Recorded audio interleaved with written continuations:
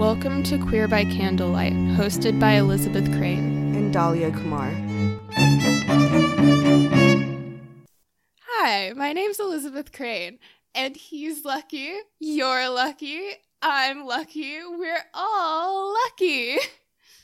And I'm Dahlia Kumar, and I've been turned into a white nude statue. And on this fourth episode of Queer by Candlelight, we will be discussing the Rocky Horror Picture Show, the 1975 film.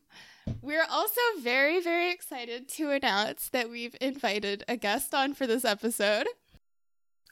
Hello, this is Adrian Swann, coming to give another perspective as someone who identifies as non-binary on this film, which transcends the binary completely. Yeah, it's very iconic, and we're definitely going to discuss how the film has meant a lot to a lot of non-gender conforming people, but also how its portrayal of Frank is definitely outdated. It's not great, but it's still iconic. So the Rocky Horror Picture Show was directed by Jim Sharman and written by Richard O'Brien and Jim Sharman, and it was based on the 1973 stage musical The Rocky Horror Show, which ran in London and was so successful that they decided to adapt it into this iconic movie. The movie is also iconic because it's a parody of sci-fi and horror B-movies, especially Frankenstein, like that's the most obvious one. But there are many references throughout the movie, and the movie was also filmed at a filming location that a lot of Hammer horror films used. So films like Dracula or that type of like Hammer Studios film from Britain in that time period is actually filmed at the same castle, which is really cool. So the movie starts out with the song Science Fiction Double Feature, which is just a bunch of references to other like sci-fi and like horror B movies, which are played over the opening credits with the iconic shot of the lips singing along. It's iconic. You see it everywhere. You see like a disembodied pair of lips and you're like, Rocky Horror reference. Then we go to a wedding of Ralph Hapschatt to Betty Monroe, and we learn through Ralph's conversation with Brad that Ralph and Betty met in Dr. Scott's classes. Janet then catches Betty's bouquet, and Ralph tells Brad that he could be next, which sets up the fact that Brad and Janet are a couple. After the wedding party disperses, we then see Brad propose to Janet in the song Damn It, Janet. And there's a large, giant billboard in the background of the cemetery showing that this takes place in Denton, Ohio. Get your billboard out of my cemetery. As the song progresses, Brad and Janet enter the chapel, which is now being set up for a funeral, and the church owners begin singing background parts in a deadpan tone. And then at the end of the song, Brad and Janet decide to visit Dr. Scott to tell him about their engagement, since they also met in his classes. This kind of sets up the rest of the movie. Yeah. I love this song because not only is it a hilarious parody of straight culture, but it also takes place entirely in a cemetery and at a funeral. So even though Brad and Janet are like dancing around like super happy, everyone around them is like wearing black. They're really upset. And I think it really sets up this dynamic between Brad and Janet and these sort of like counterculture figures that they meet, where Brad and Janet are just not aware of their surroundings ever. And they don't fit in with the goths. They don't understand. They're different. I make this joke every episode, but they're not like other people. No, but the problem is they are. They're exactly like other people, and that is the whole point of their character. Also, the people in the background are like Richard O'Brien, Tim Curry for like 5 seconds, and like Patricia Quinn, who are the actors who play the Transylvanians later.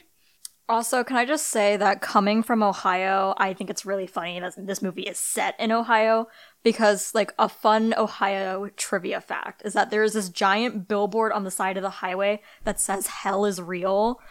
And so like the fact that there's this billboard placing this in Ohio, I just like that. I really think that's A+. Oh my god.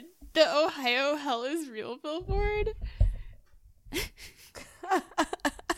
I did not know that was a thing, but that does make the Denton, Ohio billboard in the background much funnier. That's so funny. Oh my god.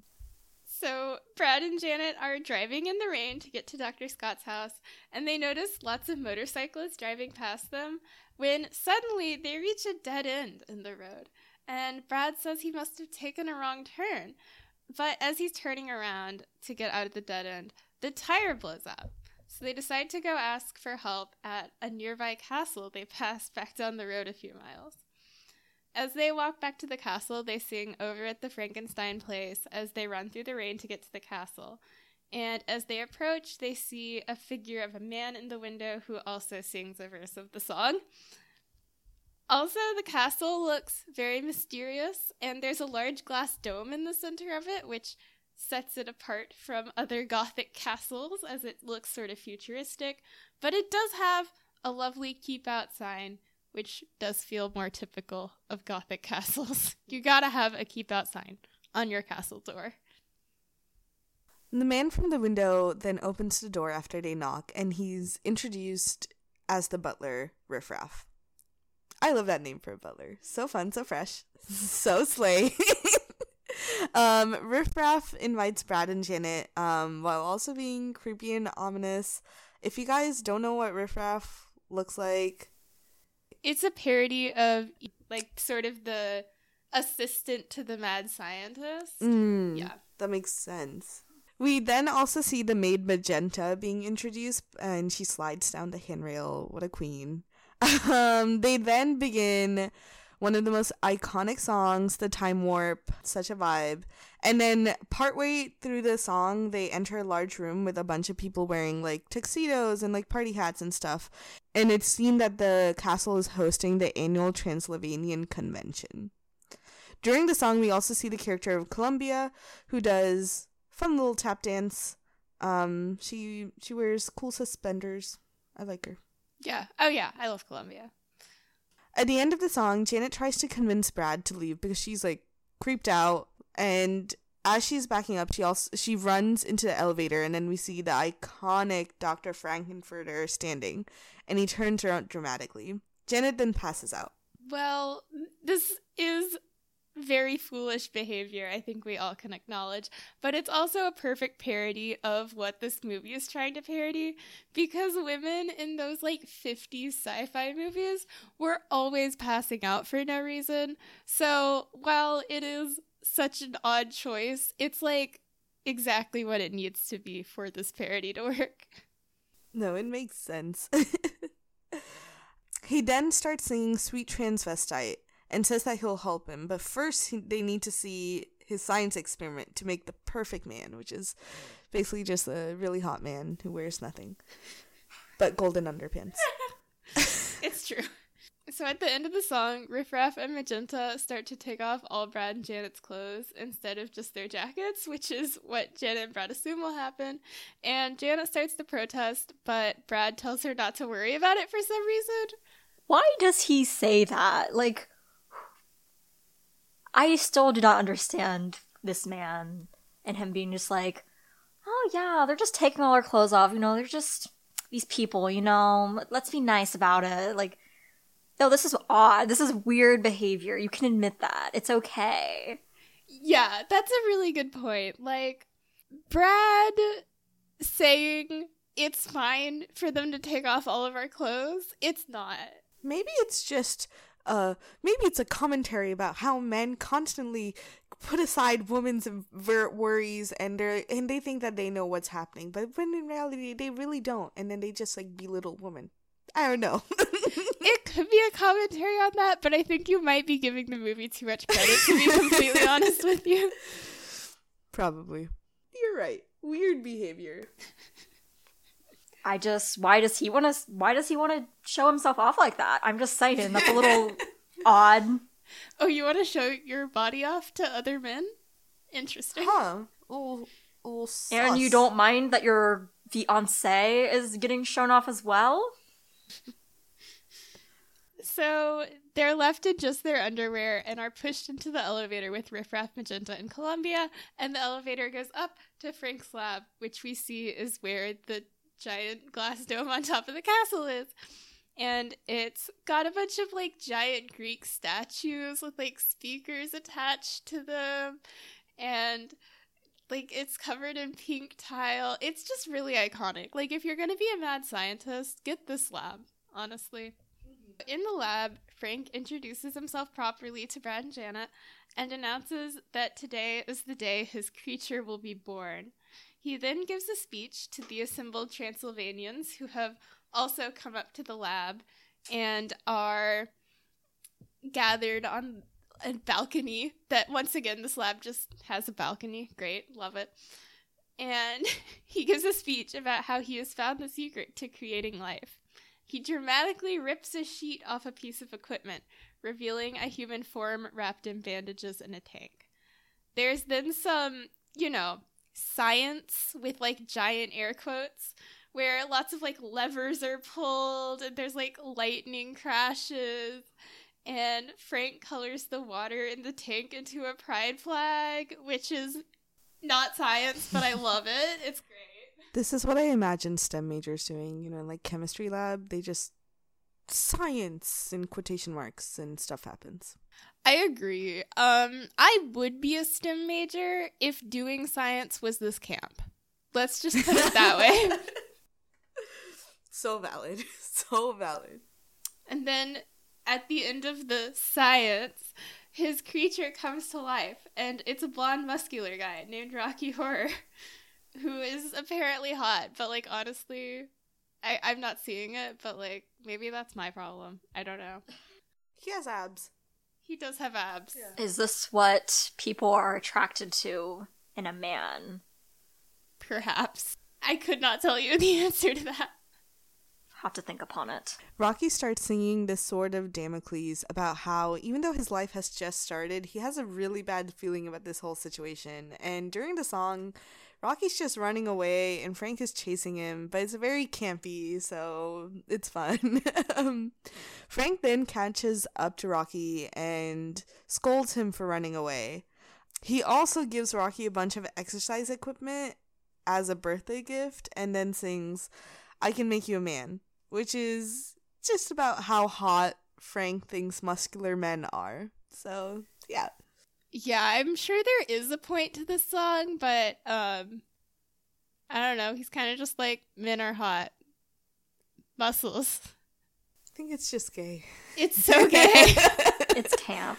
It is. It's really like camp. when he's like pumping his arm up and down with those weights. Like eye candy. Yeah. I know a lot of times in our modern day when we were like, it's camp, it's kind of a joke, but this is actual camp. Mm-hmm. So as Frank and Rocky near the freezer, an alarm on the freezer starts going off, and Eddie rides out of the freezer on a motorcycle, which is so out of nowhere, but I love it. It's never explained in great detail in the movie, but basically the situation is that Eddie is an ex of both Frank and Columbia, who, when Frank grew bored of him, was put in the freezer, and half of his brain was taken out and given to Rocky in order to animate him. So Eddie sings Hot Patootie and rides around the lab on his motorcycle, and everyone's getting super into it, including, like, all the Transylvanian, like, background dancers on the balcony, and, like, Columbia, and even Magenta and Riff Raff are, like, dancing in the freezer. And Frank is really jealous about this whole situation, so he chases after Eddie with a pickaxe and kills him, because he's jealous that Eddie's song is getting more vibes from the crowd. I mean, just straight up, it's a better song than I Can Make You a Man. It's certainly catchier. So, like, I can't blame the people for that. It's true. Then Frank sings a song of I Can Make You a Man that also transitions into a Here Comes the Bride theme as everyone throws flower petals on Frank and Rocky and they go into Frank's bedroom to do whatever they want to do. Activities. Extracurricular activities. Brad and Janet are then separated into different bedrooms as well. Then Frank comes into Janet's room disguised as Brad and he talks her into having sex, although she's initially hesitant. We'll talk more about this in the analysis section because it really isn't consensual considering that he has to convince her, and she also says no several times before she finally says yes.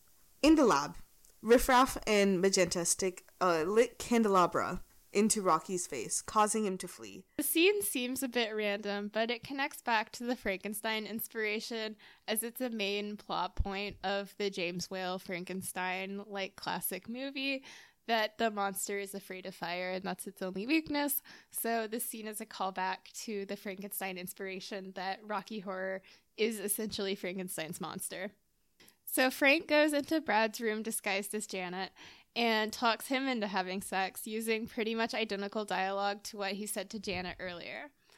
And then Riff Raff and Magenta call into the room on a communication system they have set up all over the castle to tell Frank that Rocky has escaped and is running around being chased by the castle dogs. Janet takes the elevator up to the lab and asks a series of rhetorical questions to Thin Air about how she has gotten into this situation.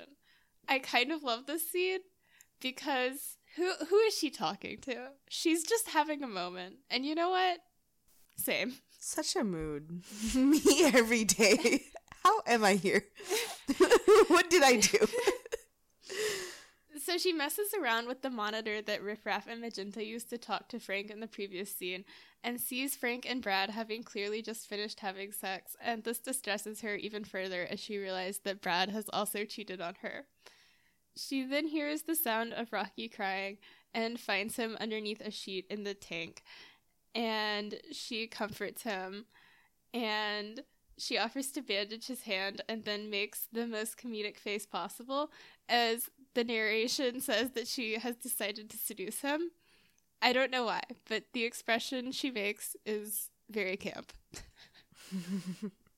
So Magenta and Columbia watch what Janet is up to on the monitors placed in the room, and they provide the backing vocals as Janet sings Toucha Toucha Touch Me, and she and Rocky have sex, and it's also implied that Magenta and Columbia do as well, so lesbian rights. Woo! Frank, Brad, and Riff Raff enter the lab, and Frank whips Riff Raff for chasing Rocky out. Then, Riff Raff notices that Dr. Scott, Brad and Janet's teacher, is outside the castle. Riff Raff accidentally reveals that he's an alien by calling Dr. Scott an Earthling. Frank then accuses Brad of coming to the castle on purpose instead of as a coincidence as a result of their car breaking down because Brad knows Dr. Scott, and Frank says that Dr. Scott works for the government investigating UFOs. Then Frank pulls a lever, and Dr. Scott, who's in a wheelchair, is dragged into the room by some sort of magnetic force and eventually crashes through the tile wall of the lab. There, Dr. Scott's surprised to see Brad, but Frank says that he's just pretending to be surprised. Dr. Scott then says that he's there to try to find Eddie, who's his nephew. Frank then discovers Rocky and Janet hiding under the sheet and is very upset that Rocky has been cheating on him. To end this amazing scene, Magenta then rings a gong and it announces that dinner is ready. I do kind of love the absolute chaos of this scene.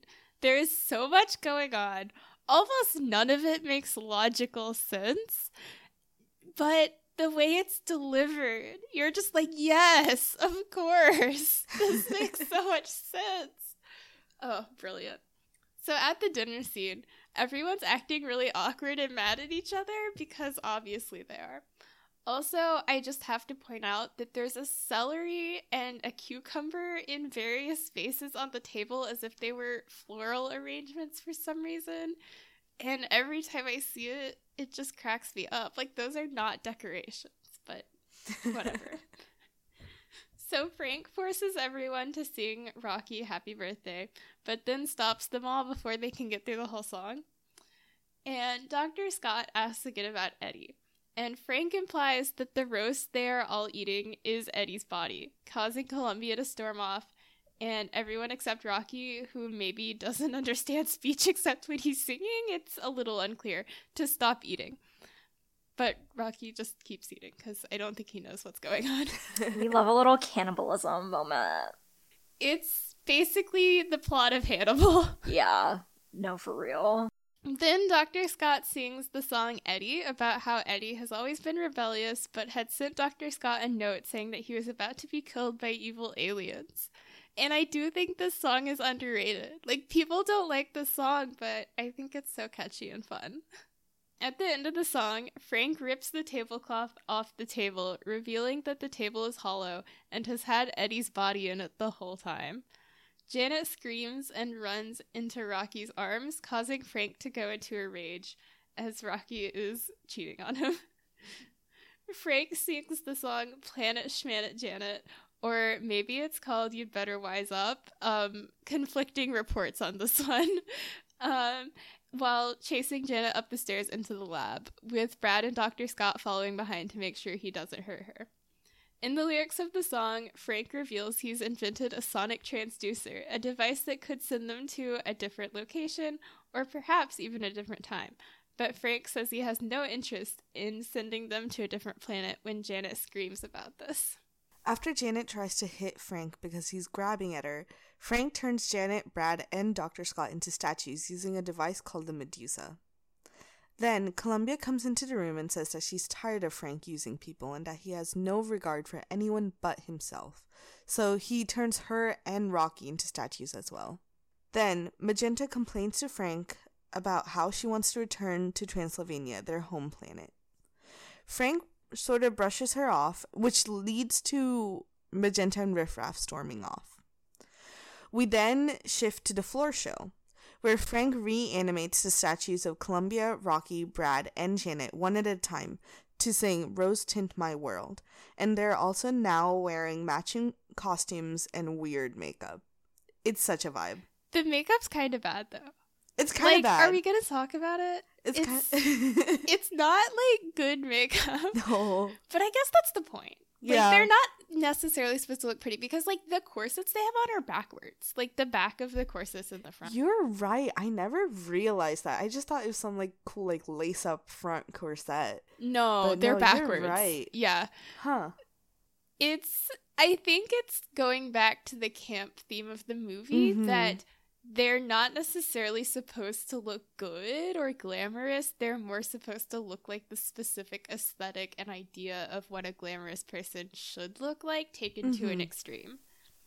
But also, the makeup, it's bad.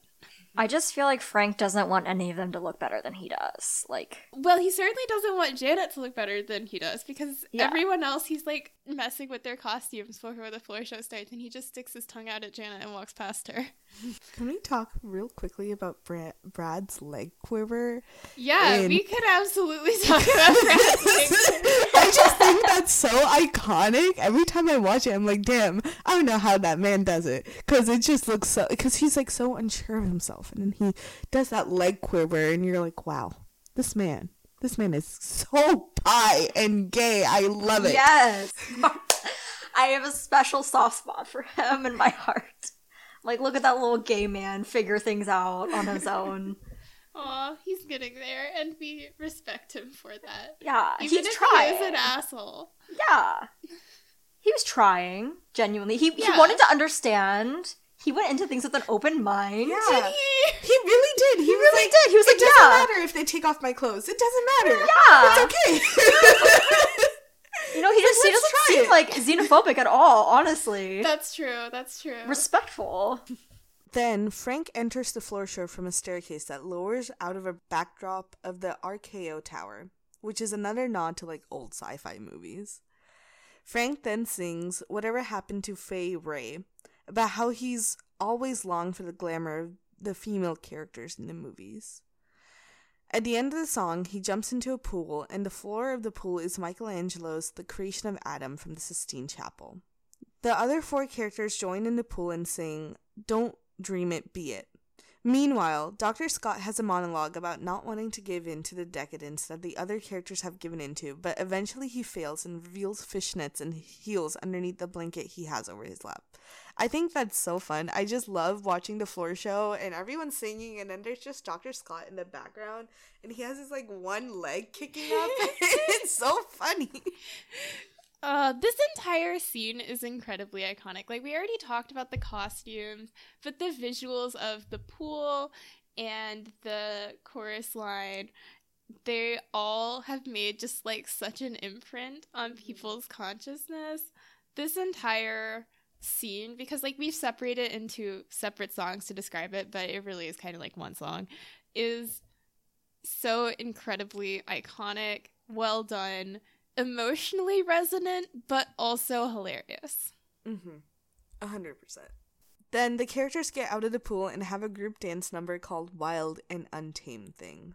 In the middle of the song, Riff Raff and Magenta burst into the room, and they're now dressed as aliens in black and gold outfits, and interrupt the song, revealing that Riff Raff has decided to overthrow Frank and become leader of their mission. Frank says that he can explain and then sings the iconic ballad, I'm Going Home, which doesn't explain anything, but shows off how great of a singer Tim Curry is. Like, honestly, this whole film, like, Tim Curry's expressions and singing ways, amazing. I don't know how he did it. It's just so good. Yeah, and this was his first movie, too. Like, he was a stage actor before this, and he'd not really done any film. And sometimes I think that's a detriment to actors because they do tend to overact. But, hello, we need Frankenfurter to overact. That's the point. No, it was perfect for Frankenfurter. Absolutely. Tim Curry carries this movie, and I cannot imagine a different actor doing it. Like, I know other actors do it in stage performances, and they kill it. Like, every time I see a stage performance of a different actor playing Frankenfurter, I'm like, wow, they did such a good job. But, like, in the movie version, Tim Curry is Frankenfurter, and it's such perfect casting. He really carries the film. During the song, Frank imagines that the audience is suddenly full of people applauding how good of a singer he is. And he's a pretty good singer. It's true. Can I just say that, like, that scene where, like, the audience is suddenly full reminds me of one specific Criminal Minds episode with the puppets, and the guy thinks there's an audience when he's doing his puppet show, and then actually he's just, like, insane all along and no one's there. I haven't seen Criminal Minds. It's a really good episode. Spencer Reed is great in that one. But, like, that's, like, I love that trope. And then you don't, like, know if the audience is real or not when there's, like, a liminal space there. It's great. Ooh, liminal space. We're using the fancy vocab words today. So at the end of the song, Riff Raff says that actually Frank will not be going home, as he's going to kill him instead, revealing that the trident-looking thing he's been holding is actually a laser gun. Columbia screams, causing Riff Raff to misfire and hit her instead of Frank. Then Frank freaks out and starts trying to climb the curtain to get away, but unfortunately he is killed anyway, and it's so sad, and the curtain falls on top of him. But Rocky then puts Frank's body on his back and climbs the RKO Tower, which is a direct reference to King Kong climbing the RKO Tower. And it goes back to Frank saying he wanted to be Fay Wray, the female lead in King Kong, as he has now essentially assumed that role through this scene. Riff Raff tries to hit Rocky with the laser gun, but he seems to be immune. However, eventually the RKO Tower collapses into the pool, killing Rocky. Damn, he only got to live like one day. Yeah, he was only alive approximately 7 hours, according to his lyrics in Roast in My World. Rip to a real one. Literally. Riff Raff and Magenta agree to let Brad, Janet, and Dr. Scott go, but they tell them to leave quickly because they're about to beam the entire castle into space. Magenta then has a monologue about how much he misses Transylvania and reveals that the time warp is a traditional dance of their alien culture. The house blasts off into space, flying through a rainbow. And leaves Brad, Janet, and Dr. Scott injured from being so close to a rocket launch, but alive. Some versions of the movie then also include the song Superheroes, which reflects on the trauma that they just went through, but for some reason, the song has been cut from a lot of versions in the past couple of years. Then the credits roll over a sad reprise of science fiction double feature.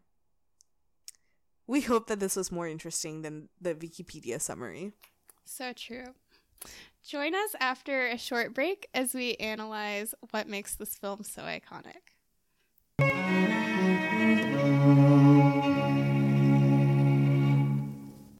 Hi, this is Elizabeth Crane just chiming in to say please rate our podcast 5 stars and leave a written review if you have a spare second.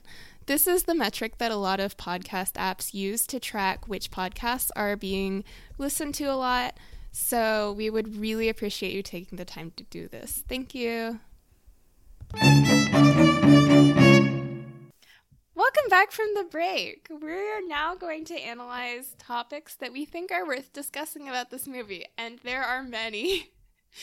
This movie has had such an impact on the queer community, and it's been used as sort of a safe space for queer people, especially when it was released in 1975. I mean, that's only a few years removed from events like Stonewall, so people were not necessarily feeling safe in queer spaces like bars. But police weren't really going to raid a movie theater. I mean, it's just a movie showing. So this could provide a space for people to be themselves. It's also worth noting that this movie has one of the biggest traditions of audience participation with things like callbacks and shadow casts. The callbacks that are popular now seem to have started very naturally with people just like yelling things in the theater to make people laugh until they caught on and spread. The tradition apparently started several months after the midnight showings began, with a patron yelling, "Buy an umbrella, you cheap bitch," after Janet uses the newspaper to shield herself from the rain when the car breaks down. The Waverly Theater in New York is one of the most famous locations to offer midnight showings going back to the 70s, and is where a lot of modern Rocky Horror traditions started, like these callbacks. Okay, well, I know at least for me, like, I remember wanting to watch this movie, you know, when I was a young middle schooler, and I was like, I want to watch this movie because I have not seen things with gay people in them, and I am a totally straight person. Why do I want to watch this movie with, like, gay people in it? I don't know. Remains to be seen. But I just remember, like, wanting to watch it so badly and like having to like track down where I could like find it so I could watch it because I don't know, I just really wanted to see it. Yeah, I had a very similar experience where I was in middle school and I was like, yes, I, a straight person, am so desperate to watch this movie. And I remember I watched like a bootleg of it on YouTube, like police sirens start as I admit to illegally watching this movie, but I watched a bootleg of this movie on YouTube like under the covers when I was supposed to be asleep, because I was absolutely terrified of my parents figuring out I was gay.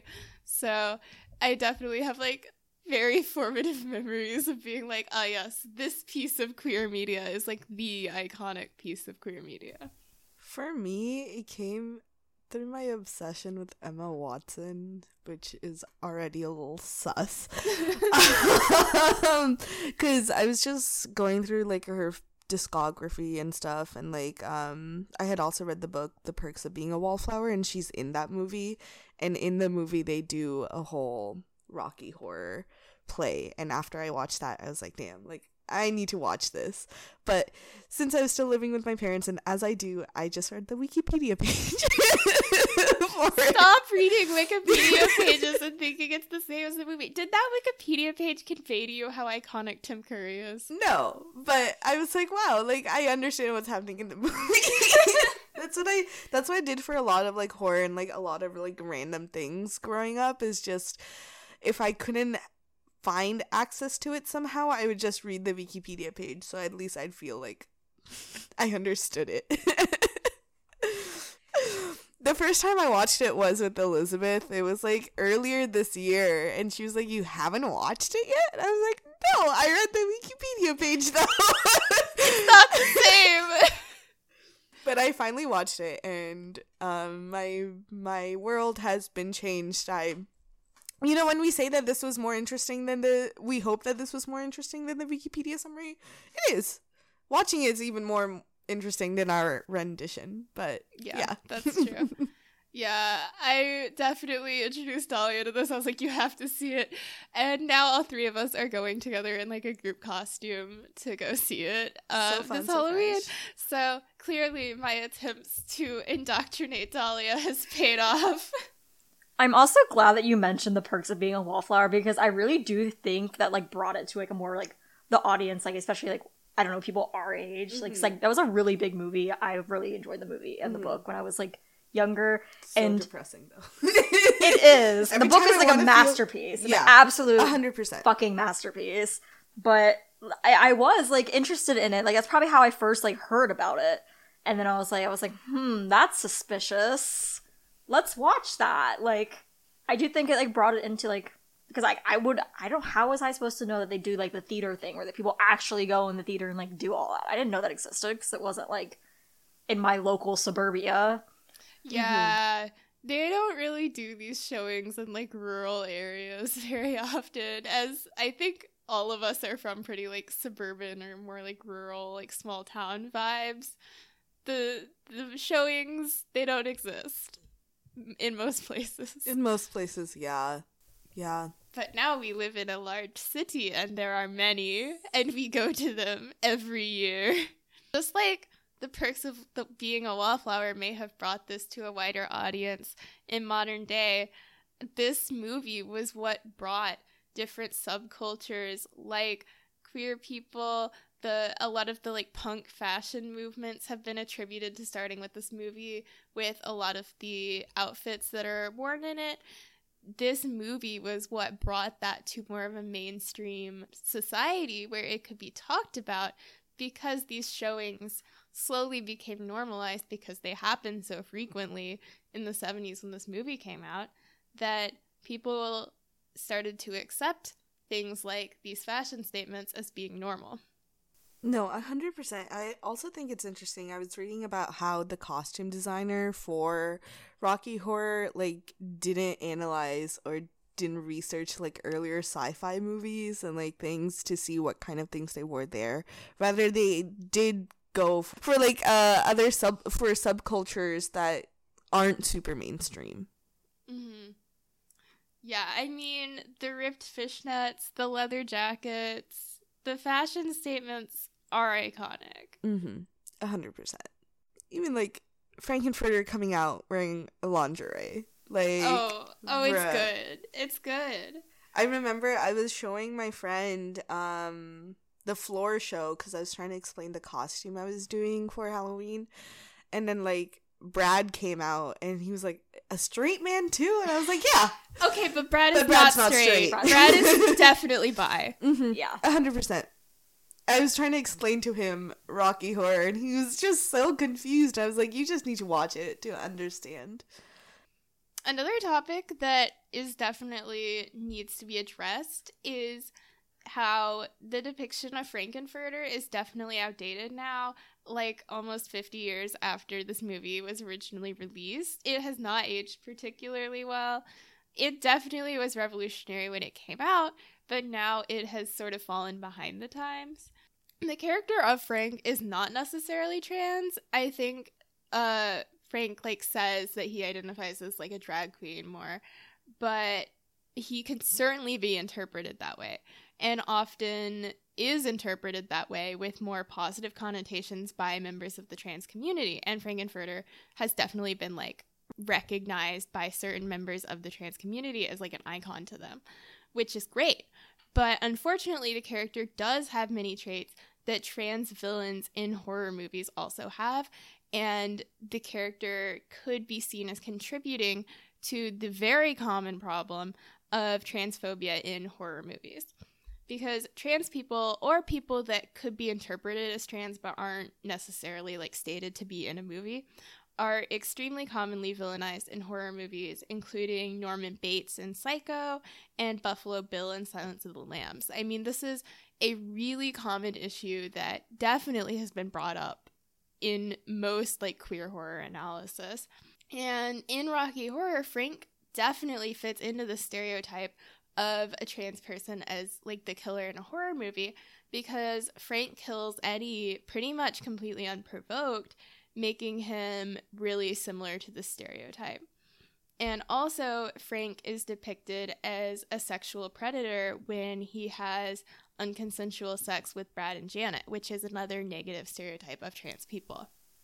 Yeah, I don't know. It just, like, it really sucks because all of these movies, like Psycho and Silence of the Lambs, like, they're really good movies, and you have a good time watching them, and then you just realize, like, the little bits that, like, get at you, and it's just, like, it's just contributing to, like, that stereotype, that's harmful stereotype, and it really just, it can put a damper on things. But, I don't know, I feel like at the end of the day, like, this movie defies gender, in all cases. Like, you know, these people aren't from Earth, they don't have, like, the same gender binary if they have a gender binary. So, like, who's to say, like, that any of it can be represented with what we see as the gender binary here? I don't know. Yeah, exactly. I really agree that the main message of the movie is that people should be who they are. And I think ultimately that makes it more celebratory of trans people than it is harmful. And I think it helps that Frank, at the end of the day, is not the villain of this movie. Frank is the protagonist, and the audience is meant to sympathize with Frank. So I think that also helps portray him in less of a negative way, even though it does still fall into these stereotypes. I mean, yeah, it would be a little, like, you know, he's a character. He has flaws to him and not so flaws, but, you know, I do think he is, like, a very well-rounded character overall, and that it's better than just, like, making somebody, like, a one-note transphobic villain, which happens quite often in popular movies. I was just gonna say, I just think it's really interesting just seeing everything written down about what happened in the film, because when you're watching, I feel like you get so caught up in the camp and glamour of it that, like, even when, like, Eddie gets killed, you're like, Eddie died, and then, like, you go to the next song or, like, the next scene, and it's just so weird seeing it written out, because then you're like, wow, that's, a man just died, you know? Oh, yeah. Like, when you're watching the movie, you're like, you're not caring that Eddie has been murdered, because it goes straight into, like, a new song. It doesn't linger on it. You're like, oh, too bad. But if you, like, actually think about the plot, you're like, oh, he just, like, pickaxed a man to death. Literally. Like, it's really funny to look at the plot, because I feel like that's also not the only plot twist that looks like that. Like, they're also just like, also, we've been aliens the whole time. Yeah. With no lead up. And you're just like, I mean, sure. I want to know, what do people from Transylvania think about the movie? Does Transylvania exist anymore? Isn't it? Oh, does it not anymore? I think it's like a region in Romania. Yeah. Yeah, it's a Romanian region. So it's not a country anymore. It's like inside Romania. I don't know. Also, I learned from my mother the other day that I have distant ancestry in Transylvania. And all I could think about was this movie. It was meant to be. Yeah, obviously. That's why I'm gay. Yeah. You know how scientists are always like, we gotta figure out what makes people gay genetically? It's that. Transylvania. Yeah. Okay, so another issue that has made this movie look more outdated over time is that pretty much all the main characters are white, just, like, across the board. A lot of the, like, background Transylvanians with the, like, tuxedos and party hats are people of color, and they're specifically supposed to seem like they're sort of from all walks of life. Like, there's also a lot of, like, older people and younger people, that sort of thing. But they're definitely background characters with, like, no lines. So that's, like, very concerning from a modern lens, because that is just, like, not acceptable casting to have all of the main characters be white. Yeah. And, like, have the background characters be people of color. Or aliens of color. Oh, they are aliens. That's actually kind of cute. That's one thing I really like about, like, seeing, like, shadow cast and stuff in person, is because a lot of the time, like, is a more focus these days now on, like, bringing people of color, like, into it, and it's always a lot more enjoyable. Yeah. Than it, like, if I saw a shadow cast and it was just, like, entirely, like, white and basic, and you could just know if the vibe isn't there. Yeah. But no, I totally agree. I like shadow castings, and it's just because this movie is such a huge phenomenon in queer culture, at least in America. And more so in Great Britain. Okay. Yeah. That makes sense. Mm-hmm. That makes sense. Especially since it was also filmed in Britain. Yeah. So in like Western areas. Like, it is nice to see shadow castings just because there is such a huge queer POC population, and just seeing some representation of myself in, like, such a big queer phenomenon. Yeah, totally. I know the shadow cast that we go see every year definitely has people of color in it, and it is great to see that because it is pretty alarming to look at this movie and be like, huh, that's just a lot of white people. Although it was in Ohio in, like, the 70s, so kind of tracks. Ohio. Yeah. Probably, I don't know, is Denton, Ohio a real place? Yeah, it is, I think. Where the hell is it? I wonder how they chose that specific Okay, no, it's, like, not a place. There's a place called Denton Hollow, Ohio? That sounds creepy. I don't know, it looks like rural Ohio at the very least. Like, at least from the movie. Yeah. And so, yeah, I don't know. They may have aliens of color, but I guess they didn't have any people of color. So, something that's really fun to look at is the differences between the stage musical and the movie, because they are fairly similar. They're not particularly different, but there were a few changes. So one thing that changed was that in the stage musical, the actress who plays Magenta also plays Trixie the Usherette, who sings both science fiction double feature and the reprise of that song at the very end of the musical. And this caused some behind-the-scenes drama in production, apparently, because in the movie, Patricia Quinn, who plays Magenta, wanted to sing the song in the movie because she was in the cast of the musical and loved singing it, and it was actually a condition of her agreeing to play the role in the movie was that she got to sing this song. But then the compromise that was reached was that Richard O'Brien would sing the song, but it is her lips that are shown while the song plays. Do we know why she wasn't allowed to sing the song? Not that I've ever heard. It's just interesting. This is just kind of like lore that I feel like I don't even know where I heard this. Like, Rocky Horror fans just, like, say this all the time. They're like, did you know? Why did Richard O'Brien sing this song? If Patricia Quinn wanted it so bad. Yeah. I don't know. I feel like something's going on there. Was there drama? Was he the drama? We need the expose. Also in the stage musical, the same actor is double cast as Eddie in Act 1 and Dr. Scott in Act 2. So it makes a little more sense for them to be related because they would look the same. So that's why they're like uncle and nephew. Lastly, in the stage musical, Brad has a solo called Once in a While that he sings after he realizes Janet has cheated on him, about how relationships have rough patches sometimes, but they'll get over it.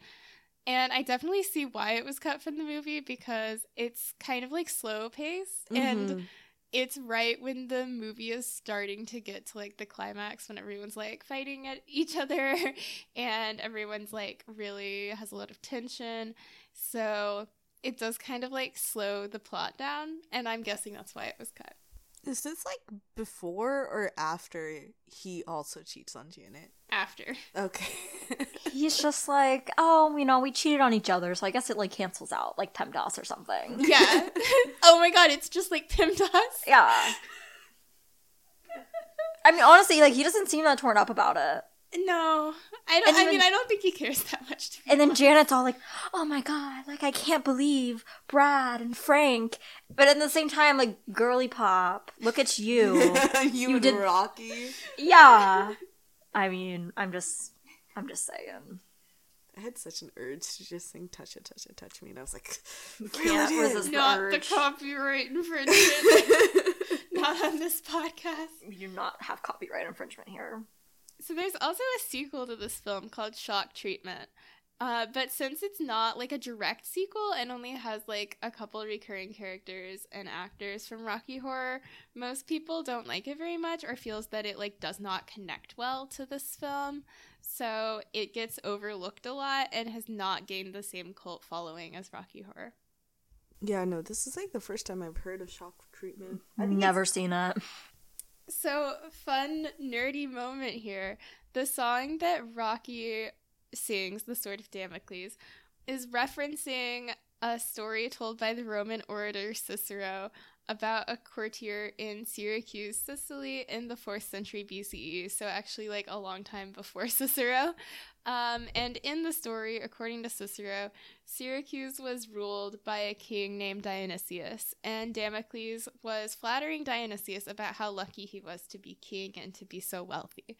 Dionysius offered to switch places with Damocles so that he could see how lucky he really was, but to show Damocles how dangerous it was to be king when you have so many enemies as the most powerful person in the state, he hung a sword over Damocles' head by one horsehair. And after a little while, Damocles begged Dionysius to switch back positions because he was so worried the sword would kill him, showing that those with power rarely enjoy it because having power is dangerous. Love a little classical moment. Because I'm just trying to think, like, the position of power Rocky has right now. Is it just being hot? Is it having Frankenfurter's got him on his little finger, on his, like, wrapped around his little finger? Is because, like, we also see still at the same time how much, because it's like, does Rocky really have any power? Because I feel like Frankenfurter has more power over him. Maybe he's saying that Frankenfurter is the king in the situation, and he's the one who's suddenly been thrust into the spotlight, and he feels that he's now in danger because of it. I mean, he's literally been alive for only a few hours. Like, he doesn't He's even been know. alive for a few seconds at this point. Okay, yeah. He woke up and he was like, Damocles? I know this. But, like, overall, like, how is he gonna have any kind of sense about who he is? Like, he's not. He doesn't know shit. He's like, a child. Yeah, like, I feel like we need to talk about how this man is implied to not be able to speak, but he can sing. That's and so when camp. he does sing, it's about obscure, like, classical Roman, like, orators. It is camp, you're right. Makes sense. Music is a language like no other. Music transcends boundaries. Also, can I just say, I have so much respect for this actor, Peter Hinwood, but I do not believe this man can act, sing, or dance in any way. Like, he's a king and a legend, but why was he cast, to be honest? because of the body. Sure. Mm-hmm. Honestly, you're And the probably vibe. right. And the gay vibes. The And the vibes, vibe. yeah. Not everyone can pull off a tiny, golden, shiny underwear. Yeah. Yeah, that does take effort. Mhm. You're right. I shouldn't have doubted. But I love watching him in Wild and Untamed Thing because the other 4 actors in that kick line are like full like high kicks. They're going all out. Mhm. They're clearly like covered in water and probably freezing, but like they're going for it. This man is barely moving. Barely moving. Well, how is he gonna know what's going on? He's never been in a kick line before. And you think Brad and Janet are in so many kick lines in their free time? Well, at least they would know how to move. He was born like a few hours ago. He doesn't. No have one full taught control him. over his limbs yet. You know. But he does know how to lift weights, obviously. Yeah. Well, Frankenfurter showed him. Oh, yes. right, yeah. There was a whole song for that purpose. How I imagine him is like a newborn giraffe. You know, stumbling around trying to understand how long their legs are and how long their neck is. But it's him, and he's trying to understand how hot he is. Oh, yeah. Which is clearly a struggle. Yeah. So also, speaking of classical mythology, because I'm a nerd, I just feel the urge to point out that the Greek statues in the background of Frankenfurter's lab have lipstick on and red nail polish, proving that Frank knew about polychromy back in the 70s, and he knew that those Greek statues were brightly painted, and he agreed with those theories, Mm-hmm. because he's an icon. Honestly, though, like, isn't there the, like, theory that, you know, he can, like, control, like, you know, time machine? You know what I'm He saying? does. He has a time machine. So, He like, says maybe so. he went back to ancient Rome, which is where he got all of his knowledge from, about the statues and about the sword. Or even just calling it Medusa, you know? Yeah, Oh. like, maybe he, like, hung out and partied with them in, like, some symposia. Oh, Frankenfurter would be at the symposium. Yeah. I don't know, that's what I would like to imagine. This Yeah. is where he, like, got all these ideas from. And Oh was my like, God, we need to brilliant theory. we need to, like, bring these, like, camp ideas back into fashion. Yeah, because ancient Greece was camp. Totally. 100%. So the other day, on national television, Susan Sarandon, who plays Janet, came out as bi. Oh my god, I didn't know that. It was, like, very recently. Like, Okay. a week or Fucking two ago. iconic. Love. That makes sense because, like, she has so many queer roles, especially, like, I mean, The Hunger, but also Rocky Horror. 'Cause Yeah. I feel like that's, like, one of the most queer movies out there. Oh, absolutely. Yeah, so she was in Rocky Horror. She played an iconic queer vampire lady in the movie The Hunger, which maybe we'll do an episode on soon. It's definitely on the list, but it just proves that Susan Sarandon has played so many iconic queer roles in, like, specifically horror movies, which is so fun. Mm-hmm. Richard O'Brien, who wrote the musical and plays Riff Raff, has also come out as transgender and says that he identifies as third gender. But he's also said some really transphobic things about trans women not being real women and has tried to clarify somewhat what he's meant, but that he meant that there's a difference between a cis woman and a trans woman and that he never meant the comment to be mean-spirited. But it's still weird.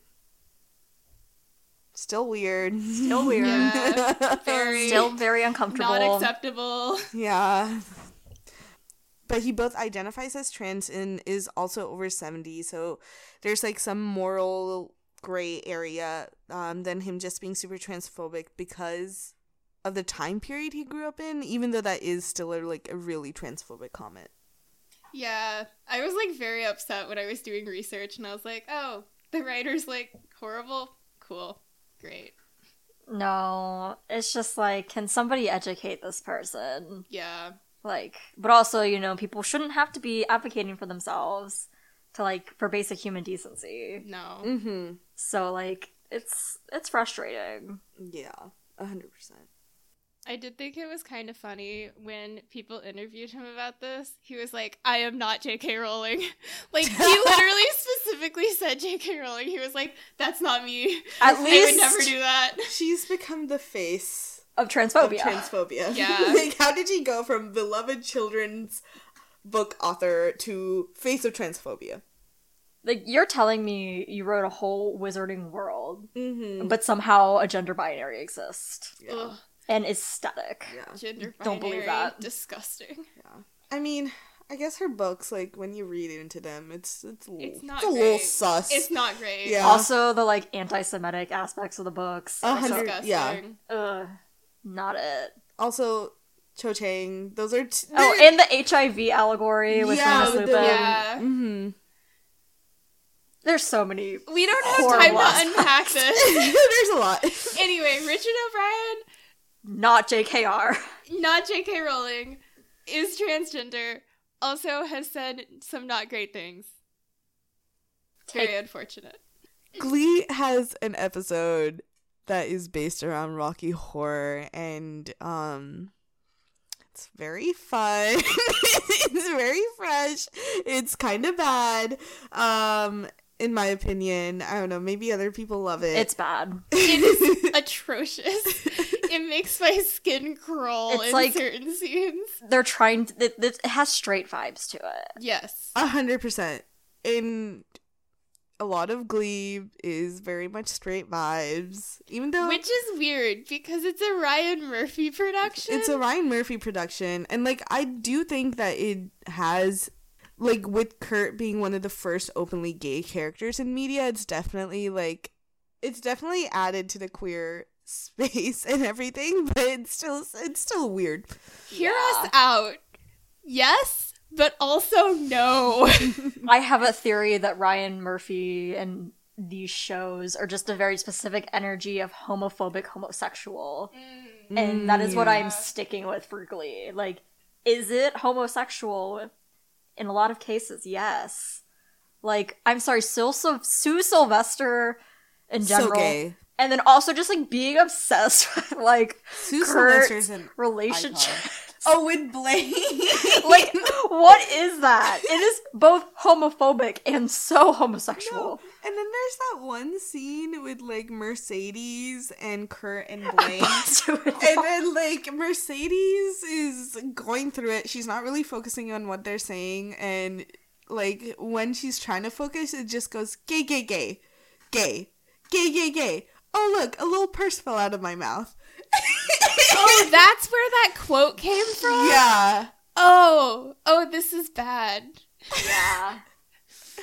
Anyways, there's an episode where they're, like, doing a production of Rocky Horror, and also it incorporates songs from Rocky Horror throughout the episode. Yeah. And the energy is rancid and vile. It's so interesting. It was so interesting to watch it after having watched Rocky Horror, because before you're like, this is just Glee. And then you watch Rocky Horror, and then you watch it, and you're like, this is Glee, but worse. I didn't think you could make Glee worse. It's just because, like, you understand the nuances of Rocky Horror, and then they totally change everything. For example, the Touch Me song, where we see Emma Pillsbury undress Will Schuester, and it's just, and then we have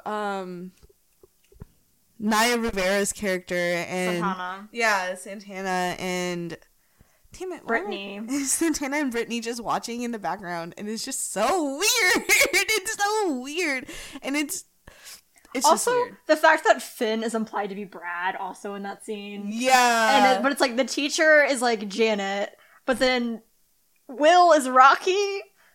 Yeah, it makes no fucking sense. Cause like in the actual production, Rachel Berry was Janet, so they had Rachel Berry and Emma Pillsbury. Emma Pillsbury is the teacher. Rachel Berry is a student, but there's also Rachel Berry's weird. Playing Janet, and then they have Finn, a student, playing Brad, and then they have John Stamos in there playing Eddie, and then they have two people playing Rocky, which is Will Schuester and touch me scene. Yeah. And then Will Schuester and Sam's a student, and they're both playing Rocky.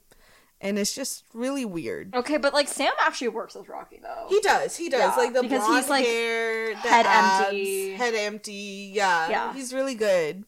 And then I just You know who should not be Rocky? Will Schuester. Also, they made this episode also a commentary about EDs in men, because, like, a lot of them guys had to be shirtless.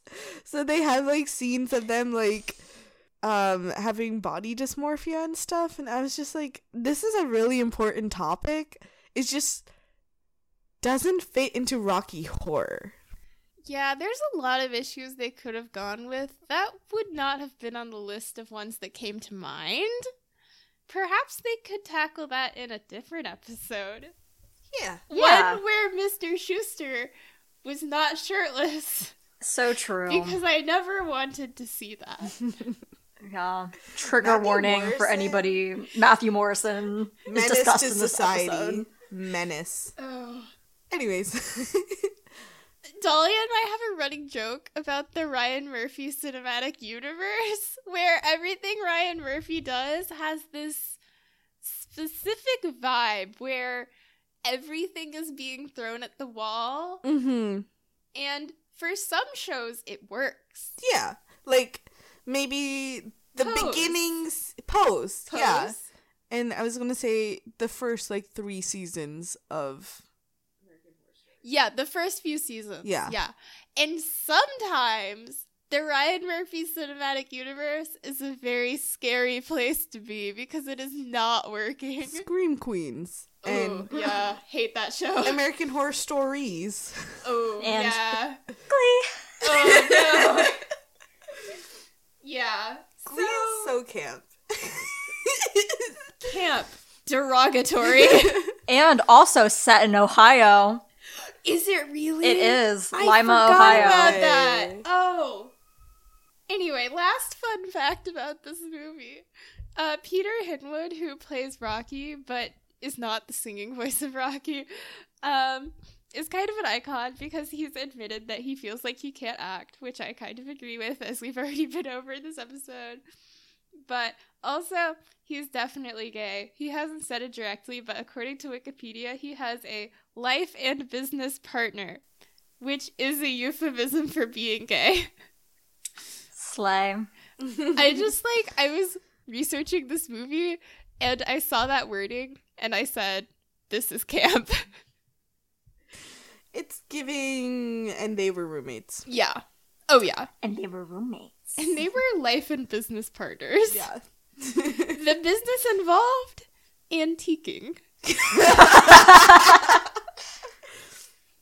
Okay, on this podcast, we always rate our movies on two different scales. We rate it both on how much we like the movie and on how we felt the queer representation in the movie was. So let's discuss rating this movie out of 10, how much we like the movie. 20 out of 10. Yeah. I would give this movie a 10 out of 10 because it sparks joy. Yeah, it's a 10 out of 10. Like, I've never gotten bored watching it. That's so I can true. watch it over and over again. Stage, film, all of it.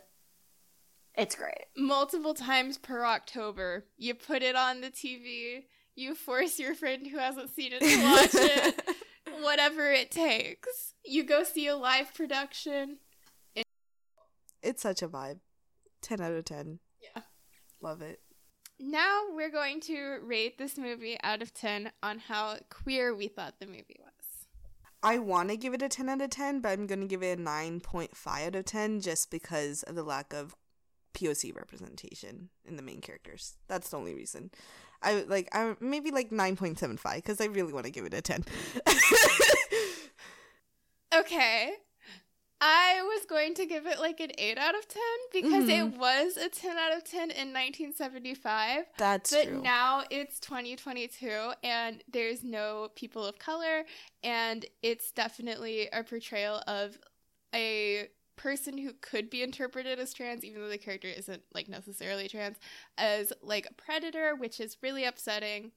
But alternatively, like every single character in the movie is queer, so that's pretty iconic. Yeah, I was gonna say a 9 out of 10 because, you know, I do have to ding it a little bit because it can be a little not great in the area concerning Frank, and also with the, like, sexual assault, basically, that happens is not great. We don't want to see gay people sexually assaulting people. That's not great. But not a fun stereotype. No. Yeah. Very bad stereotype. Man, I didn't think about all that. I was just thinking about how much I enjoyed it in terms of queerness. I'm going to change mine to 9 out of 10. But the rest of it, there, like, is really good. Like, look at Magenta and Riff Raff, like, and everybody else, basically. Like, Brad, Bisexual King. Like, the rest of it's great. Yeah, that's true. So on this podcast, we always try to connect all the movies we watch into one long string of movies that are vaguely connected through maybe an actor in common, a plot point in common, a subgenre in common. So this week, we are connecting through the Ryan Murphy cinematic universe because Rocky Horror has an episode on Glee, and our next thing is going to be another Ryan Murphy project. Excellent. So we will see you next week in the Ryan Murphy cinematic universe. And thank you so much to our lovely guest, Adrian Swann, who we love with our entire hearts on this podcast. Thank you so much for having me. I feel like, part of me is like, oh, I wasn't, like, very contributive, but I don't know. disagree. Okay, that's just me doubting myself, I guess. I disagree. The Ryan Murphy and the Glee conversations are very important. I was considering considering cutting them out, but I guess now I have to leave them in. All right, thank you for joining us on this episode, and we will see you in 2 weeks.